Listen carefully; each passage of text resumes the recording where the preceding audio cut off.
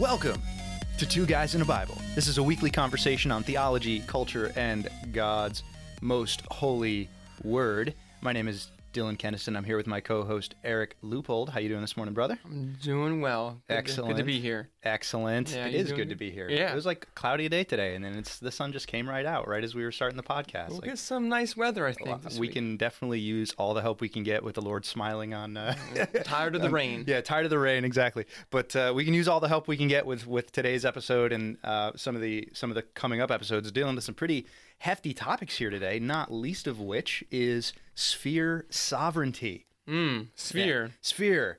Is that like Spherical. basketball? Like basketball. It's like being sovereign over basketball. Yes, we love us some geometry. Yeah. So did a chap named Kuiper. We'll get to that. But yes, spherical sovereignty. No, I'm just kidding. So sphere sovereignty, though. So this is what we're talking about today. And this is one of those topics that, big picture, I think there's probably broad consensus in the Reformed heritage on this notion of there being different spheres over which there's we'll talk about what some of that means, but then at some of the levels of particulars there might be some differences, but before we get to all that, sphere sovereignty, what does that even what are we talking about when we're talking about sphere sovereignty? What's some of the context around that language there? Yeah, so you referenced a man by the name of Abraham Kuyper, who a lot of people might not know who that is. I mean, I'm not super familiar with him. Haven't read any of his works yet, although I'd like to. But Christian man, wasn't he also the Prime Minister of the Netherlands at some point? Yeah. Back in the, 1700s, 1800s? 1800s. 1800s, yeah. right? Mid-late 1800s. So he essentially, I think there might be a famous quote of his where there's not one square inch of the universe where Jesus does not declare mine. Yep. Would that be is that a fair Yeah. quote of his? So the idea of spheres is that all human life can be divided up into spheres. And I guess other terms that I have heard before is, at work, stay in your lane at work. You don't want to get involved in other people's job. Let them do their job. You do your job, stay in your lane. Or that's not my wheelhouse. So there's a lot of phrases that we use that communicate the same idea, but it basically seems like there are certain areas of human life that you can divide up into categories, if you will, right? Like family, work, church, government, school, all that stuff. Each of those things is a quote-unquote sphere. Is that how you would understand it, perhaps? Yeah, I like that analogy. Like when I worked for a startup company for a little while. Yeah. And working for a startup company, it's everything's so bootstrapped that it's just like, you need a director of getting stuff done. You don't necessarily have like an official job title, right? So like when I first come in, I got no background in this department or that department, but you're doing a little bit of everything, right? Well, as you scale, as you grow, just in the context of this private company, what happens is people do become a little bit more specialized, and you do have somebody who's just kind of responsible for, compliance. You have somebody who's just responsible for product, or somebody who's just responsible for, in all these different departments, and then they have kind of underlings underneath them. But what happens is you become more specialized, right? And I think, so my understanding here is, very, very just like what you were saying. So Kuiper, he gives these lectures called the Stone Lectures, Princeton Seminary, 1898. And he gives this lecture on Calvinism and politics. So, and this is, kind of where, a lot of people who reference Kuiper reference his Stone Lectures. So basically the idea being that these spheres are not sovereign over one another, but that, and, Kuiper coming out of a Reformed heritage saying that God is sovereign over all. So, it's not ecclesiasm where you don't have the church ruling over the state. It's not statism where the state is ruling over the church, which, in early, in like the medieval times and stuff period. like that, medieval Roman period. Catholicism. Yeah, exactly. You had the churches kind of ruling over the state, or at least there was some tension there in some of those relationships. Yeah. So here comes Kuiper trying to tease some of that out with a little bit of a different framework with sphere sovereignty. So you would say then that there's an umbrella, and that umbrella is Jesus, God, over all things. But then underneath that, there are different categories or spheres. So, for instance, as a father, I am responsible for certain things in my household, certain things involving my children, family, things that are dealt with at the family level, and so it's not my job to get in to do your family stuff, and it's not your job to do my family stuff, and it's not the church's job to do certain family things. Also, there are some things that fall to the responsibility of mothers, fathers over their children, but Jesus is Lord over all of that. So he determines what family is supposed to be doing. He sets the boundaries in a way for all of the different categories. Yeah. So they don't get into each other's lane. So they don't crisscross lanes and cause problems. Right. Essentially. So he not only tells you how to manage your particular area of life, like work, we're to work as unto the Lord. And so when I go to work, I am supposed to do that in a certain way. But that's a specific, area of life. But Jesus is Lord over that. So he not only sets the boundaries, he also tells you how to operate in that boundary. Does that help? Yeah. No, I think that's exactly right. So when we think about kind of like how or why or on the basis of what, things, some of these lines get drawn. So one thing that's been helpful to me is just like, okay, these are different spheres have different, they have different duties, responsibilities. They have different competencies, and they tend to have their own kind of authority structures within them.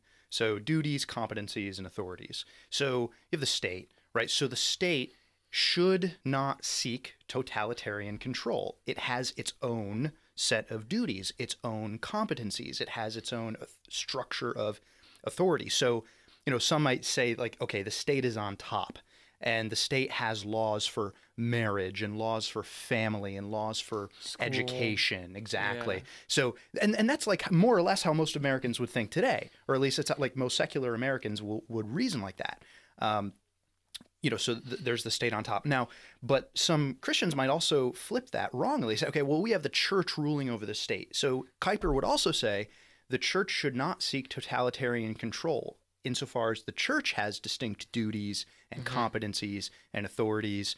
So Kuyper would say if you put the church over everything, he said that'd be a mistake because of these differences of responsibility that are, allotted in Scripture. So there's a secular notion of separation of church and state for all of its flaws. There's also a Christian notion of separation in church and state that Kuyper would say is necessary because of these differences in commandment and function and governance. So you might say, maybe the state's role is to punish the evildoer, right? And that's true. But then biblically, it may not be true in every respect. So an example being, can the state punish gluttony? And the answer would be no. Why not?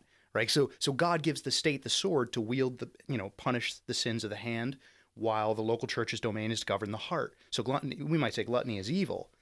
And the local church can exercise discipline for gluttony, but the state cannot punish for gluttony. Or at least if it tried to do so, it would be reaching beyond the bounds of governance and competency that God had set for it. Yeah. Would you agree with that? I mean, it makes sense. So essentially, you would say like the church shouldn't be executing people for crimes. Yeah, I would say that. Like the church does not have the authority to kill people for crimes and to be a vigilante, going around like, well, there's no justice, so we're going to execute justice here, and the church elders will make give the death sentence. Yeah. That's clearly a problem. But you would say maybe similarly that, and we can get more into this later on regarding specific spheres, but the government's job is not to punish blasphemy or heresy in a way, right? So like the church's job is to have, on this kind of Kuyperian view, proper doctrine. Yes, the church handles that. Like if there's a false teacher, the church will deal with the false teacher in the church's way. But it's not like the church complains to the government and the government puts someone on trial for false teaching, right? And executes that person for false. I mean, they're not supposed to do that. It seems like, and that does not mean that the state gets. We just let's have pluralism run amok and everybody gets to do what's right in their own eyes. Right? The state has, just like all of these different spheres, I think Kuyper would still want to say, the church has Christ as Lord. The state has Christ as Lord. The family has Christ as, you know what I mean? So all these different Yeah. spheres still have the same Lord, Yeah. right? But nevertheless have differences in duties, competencies, and structures of authority. That makes sense. But so, although we've mentioned certainly Kuyper, what are some scriptural passages that seem to warrant this? While you're flipping through a couple, I have one here. It's a simple analogy. It's the analogy of the body of Christ. So, in Ephesians chapter 4, and there's also a parallel passage in 1 Corinthians 12, which Paul talks about having unity in the body of Christ. And I'll just read here, essentially, that so Ephesians 4, verse 11, and he gave the apostles, the prophets, the evangelists, the shepherds, and teachers to equip the saints for the work of ministry, for building up the body of Christ, until we attain to the unity of the faith and of the knowledge of the Son of God. So he goes on from there and talking about, and then in verse 16 he says, when the whole body joined and held together by every joint with which it is equipped, when each part is working properly, makes the body grow so that it builds itself up in love. And so he later on in the rest of the chapter of Ephesians 4 talks about how, what that looks like now. With regards to behaving towards each other, like be angry, do not sin, put away falsehood, speak the truth with his neighbor, for we are members one of another. Do not grieve the Holy Spirit. Don't have corrupting talk come out of your mouths, but only such that is good for building up. So Paul gives a long list of behaviors, but it's all in the context of you are a body, and every body has a role and a part to play. And it works together for a common goal, common mission. And this analogy of a church being a body with many parts, I think is a fair analogy, really, of any organization. You could just think of like a sports team. I mean, a football team is one body with many parts in a different way. Everyone has their part to play. Quarterback, running back, defensive lineman, offensive lineman, and when one part's not functioning right, the whole thing just falls to pieces. But what's the overall, though? They still have one head coach, one owner, one team name, right? Yeah. So, and they each have a part to play, and they're to do that in submission to what? The overall plan of the head coach. He is the head of that organization, and each part accomplishes the goal of victory. Yeah. There you go. So I think that's an example of this concept of a body with many parts, and each part has a part to play. Yeah, it's a really good framework and totally analogous to I think what Kuyper would be trying to get across with sphere sovereignty. So that's really good. Yeah. Now, are there any other passages that come to your mind in kind of fleshing out this concept of sphere sovereignty? Yeah, well, I mean, I think that there are different passages in Scripture that indicate that there are different where the Lord prescribes certain spheres to have certain responsibilities, right? And where those same responsibilities are not elsewhere in Scripture assigned to other spheres, right? So we can take a look, for example, 1 Timothy 5:8, right? So that's a really good one. But if anyone does not provide for his relatives, and especially for members of his household, he has denied the faith and is worse than an unbeliever. So here we have, and the impetus really being on someone who kind of in the family, right? Or you might say in a broader context in the broader community. Now, when we extrapolate that, we're not talking about the state, right? We're talking about within the family. Yep, exactly. And then he's going to go on to say, there's certain stipulations where in the local church as well, there are certain ways that those in need can be provided for, and there's means of accommodation put out for them. Another example might be, with respect to education, right? Deuteronomy 6. These are the words that I command you today shall be on your heart. You shall teach them diligently to your children, shall talk of them when you sit in your house, when you walk by the way. So here, clearly, like at a minimum, right? It's on the religious. There is a a responsibility of religious education being placed on parents here at a minimum, right? I think we can say more than that, but I think at a minimum that's what we can derive from a passage like Deuteronomy 6. And you might say, okay, what are some other things that the state in Scripture is not permitted to, or is not granted to do by God, or what are things that it is granted to do by God, or businesses, right? Yeah. The domain of enterprise, the Eighth Commandment, not stealing.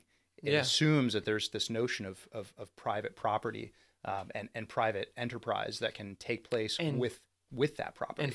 And just weights and measures. Yes. So, like, if I tell you that I'm selling you 5 pounds of flour, I'm not tricking you or gaming the scales. Yes. So that it's really 4 pounds, but you are paying for 5. Yep. It's a form of stealing, but it's more of a subtle trickery form of stealing, if you will. And God says, don't. That's an abomination. Yeah. So I think when we think about how these different spheres get instituted, right, we can see that they're instituted. So the family, right? Family is not conceived in a traditional sense. The family is not instituted by the state. Yeah. It's not instituted by the church. It's not instituted by society. It's instituted from God's own creation and established through marriage and the rearing of children. Yeah. So as a result, God's word rightly governs families. So, and I think that same kind of point can be made analogously through a number of these other spheres as well. So, like businesses have their own derivative structures of authority. Yes. Families aren't run like businesses. So some businesses try to run like families, but they're not families in the biblical sense. Yeah, they can't take care of all the needs. Yes. In a way. And one thing that strikes me is that as I was reading through another passage that if you want to go to, it's 1 Timothy chapter 5. Now, this passage is about widows in the church. And I think this is a good passage because I think it shows how sometimes these spheres can either overlap or if one sphere can't handle it, another sphere can pick it up. Right. So let me read this here. I'll start 1 Timothy 5, verses 9 to, 16. Here's what it says. Let a widow be enrolled if she is not less than 60 years of age, having been the wife of one husband, and having a reputation for good works. If she has brought up children, has shown hospitality, has washed the feet of the saints, has cared for the afflicted, and has devoted herself to every good work. So I'll pause there. So Paul is listing here to Timothy, if someone is to be put on the list of widows for the church, these are the qualifications that this person has to meet to get onto the list. Now, why is that? Well, there's an enrollment here. Here's what he says in verse 11. But refuse to enroll younger widows, for when their passions draw them away from Christ, they desire to marry, and so incur condemnation for having abandoned their former faith. Besides that, they learn to be idlers, going about from house to house, and not only idlers, but also gossips and busybodies, saying what they should not. So I would have the younger widows marry, bear children, manage their households, and give the adversary no occasion for slander. For some have already strayed after Satan. If any believing woman has relatives who are widows, let her care for them. Let the church not be burdened, so that it may care for those who are truly widows. So the idea here is that, there's a general concept of widow, so a woman whose husband has died. Yeah. Okay. But then there's also the church's category of widows, which is those specific qualifications and age restriction as well. And there's that one category of widows that the church is to take care of. But like he says, if a believing woman has relatives who are widows, let her care for them. So it's supposed to be to the family. Okay, you are a Christian, you have widows in your family, take care of those widows.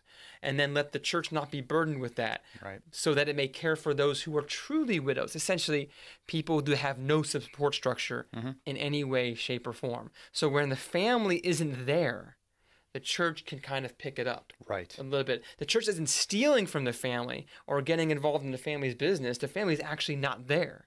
It's gone because we live in a sinful world where people die for a whole bunch of reasons, and there are widows and orphans who have no one to care for them. Yeah. And that's where the church steps in. Right. Does that seem like is that kind of an overlap or passing off the baton, perhaps? Yeah, it does. And so let me just, I don't know if I'm want to step on eggshells. A few No. eggshells when I say this, It's so I want okay. to tread lightly here. But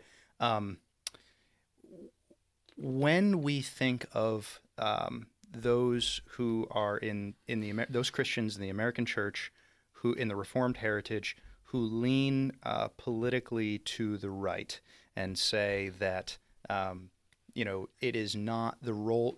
God does not give the role of the state to have some of the welfare programs and stuff like that, and kind of the social justice or the social care piece, social charity, exactly.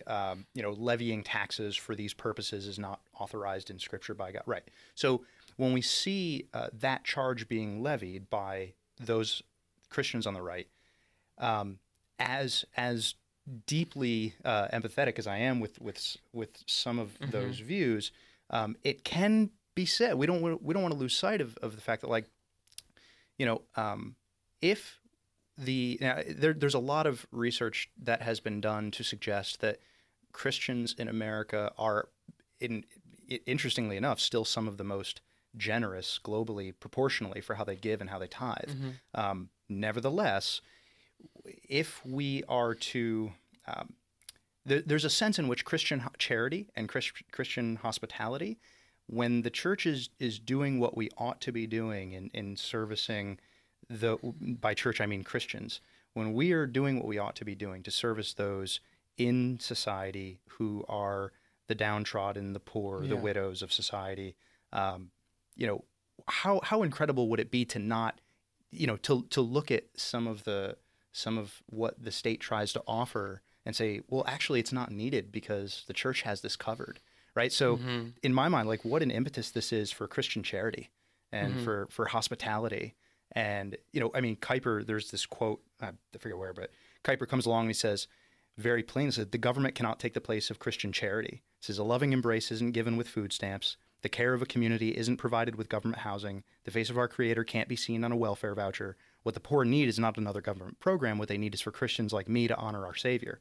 So regardless of whether you agree with that statement or not, I think the last line is clutch, right? What they really need, what we really need as a society and how Christians interact with that society is for us to honor our Savior by, when we talk about some of these things that the church could be doing and, when the family structure is not there as a support, then the church can step in. By golly, let's do it, right? That to me is what a call for us to be for outreach and charity and hospitality in our communities. So it seems like you would say then that it's easy for us to just point the finger and say, government, you shouldn't be doing that. That's bad. Stop it. God hasn't authorized it. God hasn't authorized it. Right. And we could just levy that charge against the government, but then we're not actually taking responsibility for what we are supposed to be doing. I think there's a lot who are. No, certainly. Yeah, but we first need to make sure, yes, are we taking responsibility before I tell someone else, hey, mind your own business. Right. It's almost, it's kind of like that. Like if, even at work, perhaps, even like a boss or even on a team, let's say you go to someone and you say, you mind your own business. And that person, maybe will say to you, well, if you did your job, I wouldn't have to step in. Right. No one likes bosses who micromanage. Right. It's really annoying when you're trying to get work done and the boss is telling you, and you keep going to him and he's just nitpicking every single little thing. He's not giving you good direction, and he's almost doing it himself. And you get really discouraged because you're like, wow, all this work I'm doing is meaningless because he's just going to do it himself anyways. And he just keeps breathing on my neck, and I can't get anything done. And it's really not productive. But that kind of micromanaging, you got to be careful. There are some people who are prone to doing that. It's a sense of control, right? Yeah. I want to control every single little nitnoid detail, and I will become a micromanager. But it can also be a temptation when, if I as a worker am slacking and fail to do my job, at some point, someone above me might have to step in. Right. And say, okay, this is not getting done. I need to intervene now. What's going on? So we got to be careful. Is it true that sometimes, for the example of the government, they want to control things and they want that to themselves, sure.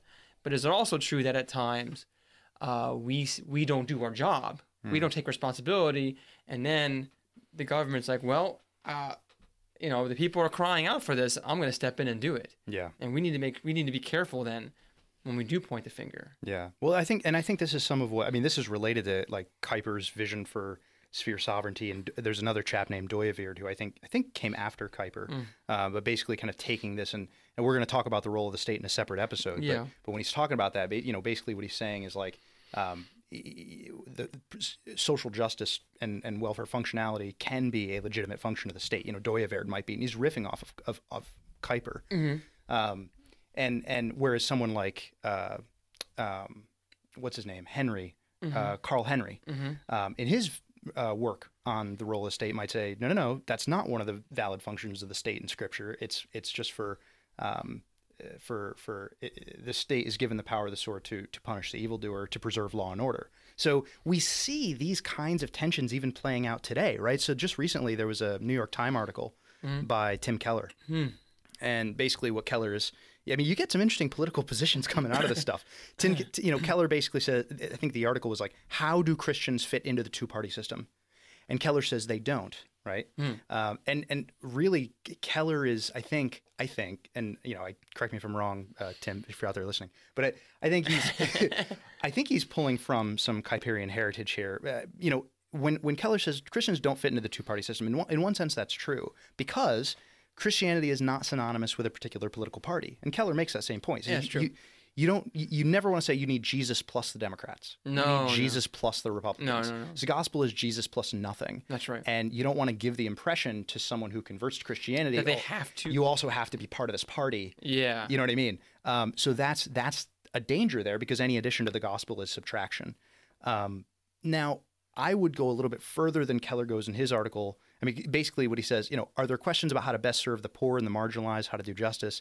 He says those are just matters of practical wisdom, and that the Bible doesn't directly speak to them, those kinds of issues. Now, I don't agree with that. I'm with you. I don't agree with that either. I think the Bible does speak to particular principles that should inform policy.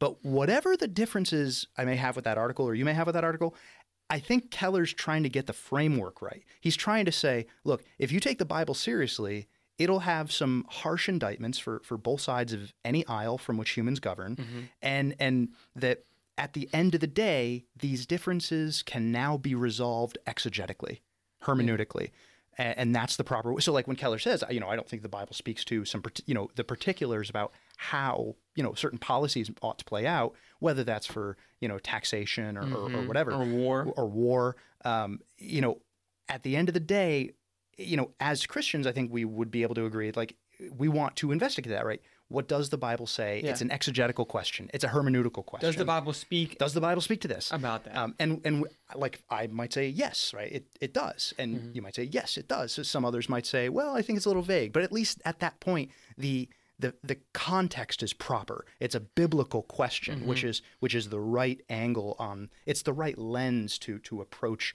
any of the questions about spheres and how they ought to operate. Yeah, that makes sense. And so to kind of help summarize it a little bit for our listeners, while there's a lot of spheres, you could break it down to an infinitesimal amount. You could keep breaking down the spheres if you want to. But the three main ones are family, church, and state. It seems like, because those are the three biggest. Those are really big ones. The really big ones that everything seems to fall under that. Because you mentioned before the importance of the family, like the 1 Timothy 5 passage about if you don't take care of your immediate household, that you're worse than an unbeliever. And then Deuteronomy 6, where you're to raise up your children and teach them as you're walking, as you're going about, as you're lying down. Next episode, we'll look at the role of the state specifically. And then we kind of seen the role of the church is to, as Ephesians chapter 4, verse 12 says, to equip the saints for the work of the ministry, for building up the body of Christ. So that's speaking of God giving apostles, evangelists, shepherds, teachers for the purpose of what? Equipping the saints. So that what? Right. And building up the body so that the saints can do the work of the ministry. And so I think that is a fairly good summary of those three spheres. But ultimately, all of it is under Christ. And I think the one passage that really, at least in my mind, seals the deal as far as Jesus is overall. I mean, not only the Great Commission passage, right, where all authority on heaven and on earth has been given to me. Therefore, go make disciples. That's Matthew 28, 16 through 20. But then there's also, again, in Ephesians, I love the book of Ephesians. There's a lot there. At the end of chapter 1, he says, when he raised him, that's Christ, from the dead, and this is verse 20, and seated him at his right hand in the heavenly places, far above all rule and authority and power and dominion, and above every name that is named, not only in this age, but also in the one to come. And he put all things under his feet, and gave him as head over all things to the church, which is his body, the fullness of him who fills all in all. There's a lot of all. The word all is in there pretty often. But it's interesting, like every name that is named, all authority, power, dominion, in this age and the age to come, everything's under his feet. So Jesus is Lord of mathematics and business and science and government and, dare I say, warfare. I mean, that's true too. So he's the Lord of all. There's not 1 inch of this universe where he does not declare is his. That's right. And that's where this whole concept of sphere sovereignty plays in.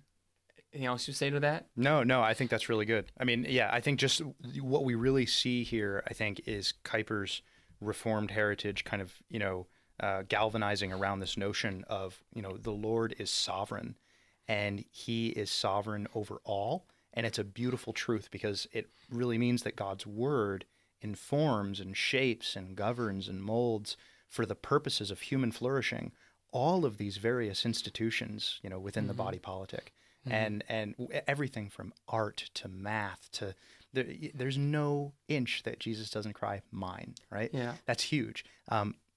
This is not the episode where we go too deep on this one, but like the implications for education are huge. Yeah. Huge. That's true. What does it mean to teach a child that 2 + 2 = 4? And it always does. Apart from the glory of God that truth points to. Yeah. Right? Like what we call fact points to the glory of God. And there is no fact which is, my Westminster is showing a little bit here, but there's no such thing as a quote unquote brute fact, right? In the sense that it is somehow divorced from God's sovereignty or divorced from God's sway or that is somehow divorced from pointing to his glory. So anyway. Or like history, I mean, every aspect. It's easy to see. Well, history is just a random events that has happened over many, many thousands of years. There's really no connection to it at all. We're just looking back at this stuff that happened. But really, his hand is over all of human history, and it would be wrong to divorce divorce history from God altogether. It has a telos. And to say that we can study history apart from God and get it right. Like we can actually be accurate in our understanding. I mean, maybe a few things you could be accurate, but certainly not the whole picture there. So bringing this to a practical application, like how do you see sphere sovereignty and this concept helping or guiding the average Christian day to day? Yeah, well, so that's a great question. I think when we are doing our studies of the various spheres in Scripture, I think that can be really rich, right? What does God in Scripture say of and give to the state? What does God in Scripture say of and give to the church? What does God in Scripture say of and give to the family? And multiply that out through many different spheres and see where there's overlap, where there's no overlap. Always remembering your covenantal context, to say that we Christians don't have a state per se, right? We are a multinational. You mean like the nation of Israel? The nation of Israel, Yeah, exactly. Okay. So we want to remember our covenantal context. We don't have like an equivalent of nation of Israel. We're a multinational. The church is that, right? And we are a multinational body. And so we want to keep in mind the theological contexts in which we find the passages we bring to bear. Nevertheless, that doesn't mean that we just take what God says, let's say, of Israel, and just say it has no application at all whatsoever. Right? That's Or else the Old Testament's kind of like, or else, yeah, it says gee whiz. yeah, exactly. Oh, it's good to know. That doesn't really matter to me today. Right. You know, and we don't want to do that. That would be irresponsible. It would be. Yeah. Yeah. So I think that's just something to keep in mind. So when we're doing our studies, when these kinds of things pop up, just make note of them in the margin in your Bible, right? And just say like, hey, I want, or even if you have questions, there's a great opportunity. Write down some questions, send them our way. If it's a really hard one, like I said, I always say send it to Eric, and I'll send it to Tim, Pastor Tim. and he'll send it to Pastor Tim. Exactly. No. But yeah, definitely keep note of these and just see what has God given to these different spheres in terms of competency, authority, and duty. And I think that could be a really rich exercise. And I think it could also just really bring clarity to a lot of questions that we wrestle with. I mean, everybody loves to riff on like church and state as a topic of conversation, or like, the family in 21st century America. What is family, and how is it being, what does it mean? How is it being reshaped in the light of various events in the last like decade? How definitions are changing. And what does the Bible say about these different spheres? Yeah. I think that could be a really rich exercise. Yeah, and we're not going to go into right now politics or anything like that, but the general principle here is it's important, I think, as Christians that we think about sphere sovereignty in every aspect of our lives. And what I mean by that is this, even at work, think about what is your responsibility in the job that you have. That's good. And are you trying to get involved in other people's business? Do you find yourself at work often trying to do other people's jobs? Are you letting them do their job as they're supposed to be doing? Are you doing your job well so that no one has to come down from above and do it for you? Or even at home, are there things that you should be doing at home that perhaps you have kind of punted to the church or to the school? So like you said, okay, well, the school is going to teach my children about all of this stuff, and the church will teach them about Jesus. So I don't have to do any of those things. Right. Well, that's not true. That's not what Scripture seems to say. So you want to ask yourself that question: whose responsibility is it? And am I deviating from that responsibility? And it does, I honestly think, play into our understanding of politics. Yeah. When I look at the government, what do I expect the government to do? Right. What role does it play, and does the Bible speak to that at all? Which I think we'll look at more next time. But overall, it's always good to assess, what am I doing? Is it my responsibility, and am I doing it well? Yeah, totally. And that really falls under, am I doing it for the glory of Christ? Yeah. That falls under sphere sovereignty. Yeah, that's huge to me, because I think it can be really easy and tempting, when we're out there and we're at work, to remember, like you said, we're to work as if, unto the Lord. So you have God at the top, and God exercises his sovereign rule and has things to say about how we operate at work and what so we are not to lie about coworkers to get an edge over them when it comes promotion time. That's not right. That's God has laws against that kind of thing and how we operate within that sphere, right? So similarly, if you're at work, we don't want to get in the mindset where I'm a Christian on Sunday, but Monday through Saturday is whatever, right? Whatever. It's not like that. So when we're at work, how do Christians operate in at the workplace? We want to make sure that we are serving our employers well, that we are serving society well, and one measure of that is, are we giving our employers a return on their investment in us? Right? That's an important question to ask. Are our employers asking us to lie, steal, or cheat? Doctor some of the books. Yeah, and if they are, then that's something that as a Christian we need to give some thought to, and say, like, look, God, I can't do that because God has laws about how businesses operate and about the fairness of scales. And when we're trying to tip those, I am disobeying not only my creator, but your creator and Yeah. the one who rules sovereignly over this business. Yeah. So we need to operate with integrity. Yeah. And so the same can be true, or the same thing is said of family. How are we operating as a family? It's not just, oh, we do church on Sundays and we go home and whatever. It's like, no, there's certain things that we're to do. And when we go into the voting booth, right? How are we voting? I'm not going to say like, oh, there's a particular, I'm not partisan in that sense, right?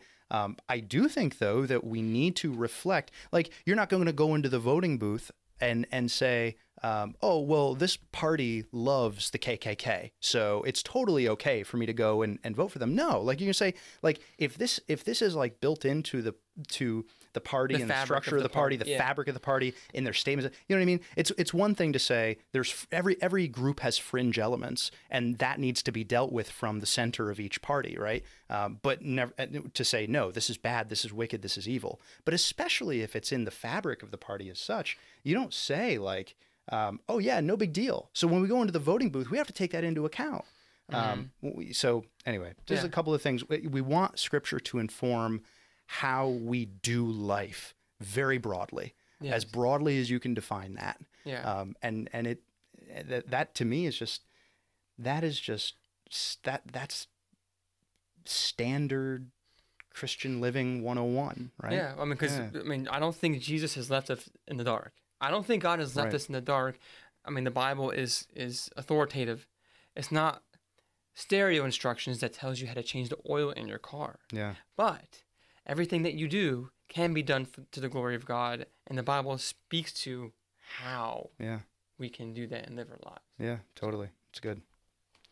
Excellent. Well, this has been Two Guys in a Bible, your weekly conversation on theology, culture, we still and have God's that Word. proverb of the day. Don't Oh, we do have the proverb of the day. How could I forget? I got all up this morning. I'm ready. Yeah. You almost tried to get away from that one. I did. That's all right. Oh. It's all right. I appreciate Loving accountability, brother. That's good. It's all good. It's all good. It's all good. Very good. All right, here we go. I do have one. So Proverbs 28, Uh-oh.